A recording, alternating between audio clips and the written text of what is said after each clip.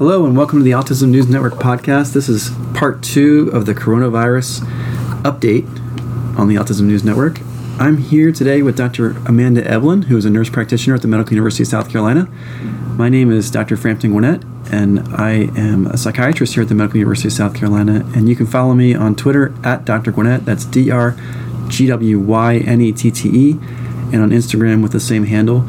We're here today to talk about the rapidly evolving coronavirus epidemic. Dr. Eblin, thanks for being here.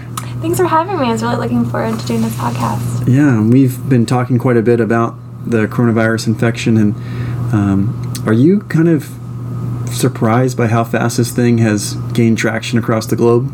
Yeah, I think a lot of people are. I mean, over a couple of days, we've increased the number of cases in the U.S. like crazy. I know on Friday, we had no cases in South Carolina, and I think today we have like almost 7, correct? Yeah, that's right. I recorded Friday at like 5 o'clock and we had 0. Yeah. So in 4 days, we've seen 7. And we did have an MUSC employee that was diagnosed who has not been back to work, but that was announced by our university, I think on Saturday, right? I think Friday night. Or Friday night. Yeah. Yeah, so it's hitting very close to home for us here in Charleston, South Carolina, and also for people all over the country and all over the world. And have you seen things start to change in your everyday life in terms of how people are reacting to the news? I haven't seen a lot of significant change in Charleston. I know people are more mindful of hand sanitizing and infection control and things like that, but day-to-day life, there hasn't been any major changes. People are still going to the grocery store here, going to church, they're going to work, schools are still functioning. Exactly. The traffic's still the same. Yeah, but we haven't had a major outbreak here yet. I know in New York they've had a major outbreak, in LA and Seattle. And I know Seattle, they're making a lot of people work from home. I heard University of Washington is making all their students do school online right now. Exactly. So it hasn't been that bad in South Carolina yet. Hopefully it doesn't get that bad. That's right. There's been 29 deaths in the United States, and 23 of them have been in Washington State. And there's been 4 states, I believe it's California, Washington, New York, and Maryland that have called states of emergency. So it's getting pretty scary out there. The worldwide numbers really they're going up so fast it's hard to even keep track. But as of today, there's 118,000 infections worldwide, and then we've seen, of course, China being the number 1 country for most infections, and then in the last several days, Italy has vaulted into the number 2 spot. We've seen 10,000 total cases in Italy and 631 deaths there, and that's just been in the last couple weeks. So now you heard that Italy's locked down the entire country. Yeah, it was originally just going to be northern Italy that they were going to lock down, and people were going to get fines if they didn't follow through with the lockdown and could get up to 3 months in jail. But now they've moved it to the whole country. Yeah, and now you had heard about somebody who was on Snapchat still traveling through Italy as we speak. Is that right? Yeah, I still have, people that are still traveling all over the world. Yeah. Some people aren't as concerned about it. Yeah, and that's the thing, is that stepping on a plane or traveling through one of these, epidemic areas is definitely high risk. But now it's kind of changing, because now the United States might be one of those places where we live. Right. So it's pretty hectic. But the travel is definitely down. United Airlines released a statement today that passengers are down by 70% now. So you just think about that. There's 10 seats on a plane, 70 are empty. Yeah. Which is pretty crazy. Do you know anybody who's canceled trips or canceled conferences? Not that I know of at this moment. Do you know of anybody that's been canceling? Well, I think people are, in general, canceling meetings and conferences, but I've been paying particular attention to the medical conferences that are getting canceled, and we know just in the last day or two there's been at least 13 major meetings in the medical field that have been canceled. Some of the big ones are like the American Academy of Dermatology, American College of Cardiology, the Endocrine Society, the European Heart Rhythm Association. So all over the world, doctors are canceling their conferences, which is a pretty big deal, because usually the medical community is not one to panic, and they're basing it on the data. Yeah, and that says a lot that the medical community is taking it really, really seriously. Yeah. Do you know what the top physicians and doctors are recommending to the public regarding this? Yeah, I think the biggest thing is the preventative hand washing is huge. Yeah. Try not to touch your face. We know that this virus lives on a surface for at least 9 hours. It seems to be really spreading like wildfire, and I guess that's definitely bad news. The good news is that the lethality is not as high as I think we feared initially, but according to the number of cases that the CDC has put out, in terms of the active cases versus the deaths, it's about 6.5%, which is pretty scary. We still don't have a true lethality rate, and I think one factor is that people can have the virus and be asymptomatic. Say a young person who gets it's perfectly healthy, they can spread it all around but not really be affected. I think that's why we're seeing just the amazing number of countries that have it, because was it over 90 countries, right? Yeah. How is this different from the flu? Because I know some people are comparing it to the flu. How is this different from that? Sure. So the flu, I think, number one, is certainly it's not just one pathogen. It might be multiple different viruses. So every year with the vaccine, they come up with the top few viruses that are likely to cause seasonal flu, and then they vaccinate against those. This one, it's like a very specific known pathogen, which apparently is new as of 2019. I'm interested to know if they actually found it in 2019, and it was born in 2019, or if it's been around longer and we're just now finding it. Because the way this thing is spreading, like it or not, just about everyone in the world will probably end up getting it. Most people are going to do fine, but there'll be a subset that doesn't. Yeah. Which kind of people are the most at risk for this disease or I think the scary thing is if you get into your 70s, the death rates are going up to like 9%. And if you're over 80 or over, it's 14%. So a lot of the cases and deaths we're seeing are in the elderly. Well, I've noticed something interesting. I don't know what the most up-to-date data is today, but they're saying that they haven't had any death rates in kids under 9. And kind of scientists are kind of baffled that children are kind of resistant to this. Yeah, isn't that something? Yeah. And did you hear any reasons why that might be occurring? Because I haven't. I haven't heard anything yet either, but it's something that's definitely interesting. Yeah, and I guess the short story is probably that kids' immune systems are stronger. Like if a kid, has a cut, or if they break their leg, they heal so much faster versus adults. So it might be they have a more robust immune system. I think that'll be tested in like newborns and infants, where their immune systems are still developing. But yeah, looking at the death rates worldwide, it's about 6.6% worldwide, so across the board. When you look at the number of deaths versus number of people recovered,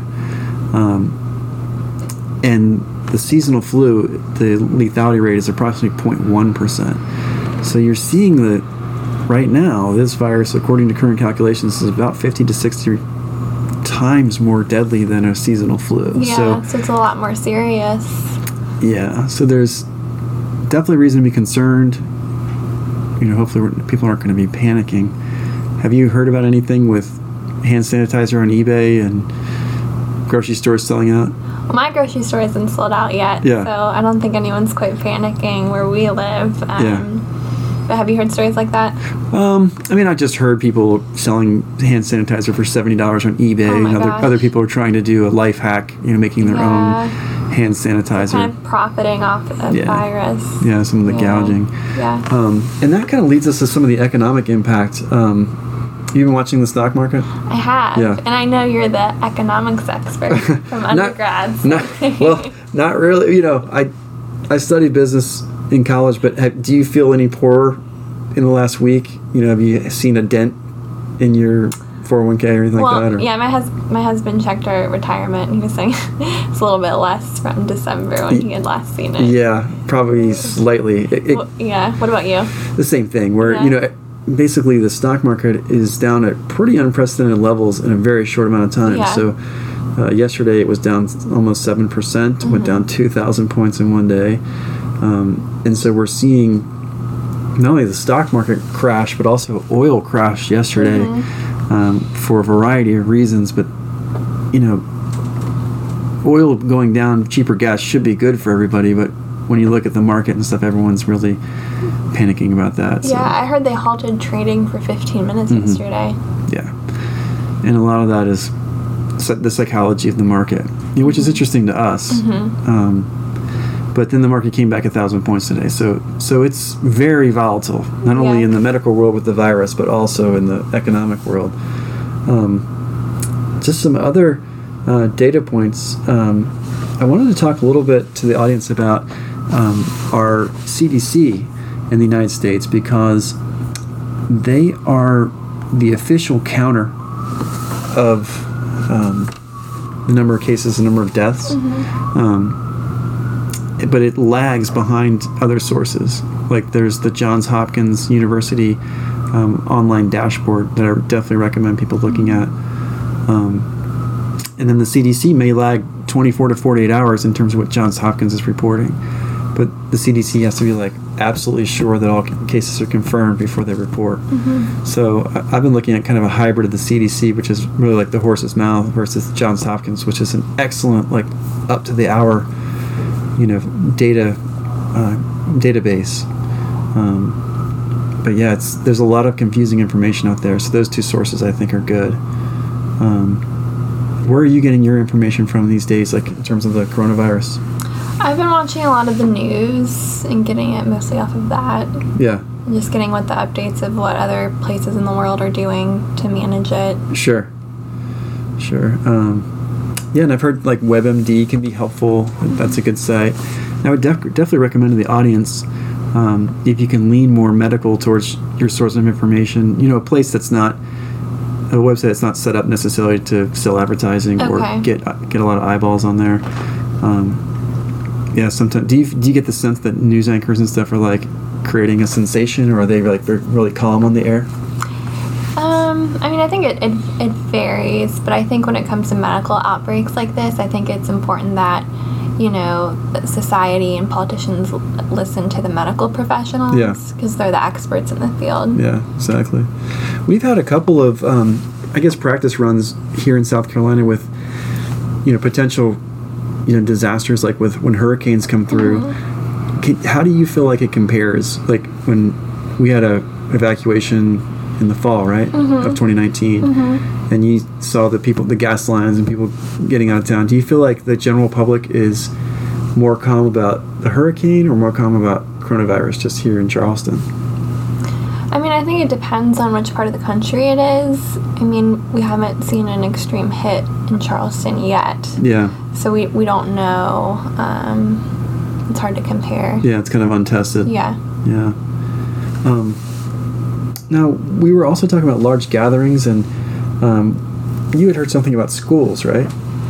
Yeah, I know more universities are moving to having their students do online school. I think Harvard is moving to that, as well as Princeton, having their students do schooling online for now. Yeah. And there are also schools out west, I think Stanford and Washington, and they're just trying to break up those large gatherings of people to try to prevent the transmission of the virus. And what are your personal thoughts on, as of today, March 10th, going to big crowded places like churches, and are you reconsidering right now? Yeah, I think I'm a little bit more reserved because, we've seen an increase in cases in South Carolina and all over the country. Yeah. So it's only going to increase. So, I do feel a little bit more concerned about being in large gatherings. Yeah. Where you could be exposed to possibly something. Yeah. You have a higher chance of that. Exactly. How long if you had to guess, how long do you think when do you think the peak of this thing will be, given the weather and... Yeah, I'm not sure. I don't think it's over. I think it's just beginning. Yeah. And we've seen that over the last, week. Yeah, exactly. If I hadn't mentioned it earlier, we've got 800 cases in the U.S. now, which is pretty mind-boggling considering where we were a week ago. Yeah, so I think for our audience, as we wrap up here, we just want to remind everybody to get the best information you can, not to panic, of course, but definitely be mindful about washing your hands. Hand sanitizer is good. I personally don't use that because it's so drying, but there's nothing better really than washing your hands for 20 seconds with soap and water.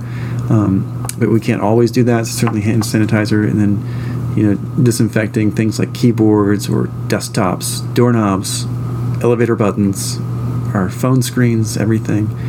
And then hope for the best. And certainly if you're medically compromised or elderly, really consider isolation precautions so you're not exposed to big crowds. Mm-hmm. Okay.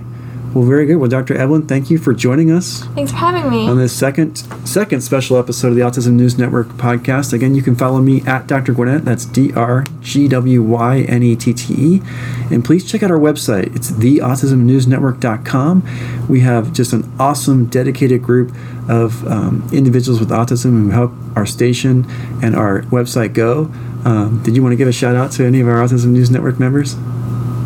I'll give a shout out to all of them. Yeah, that sounds great. Keep up the great work, guys. We will see you Thursday for the Autism News Network in-group session, and we will drop another podcast here on Friday with Ben.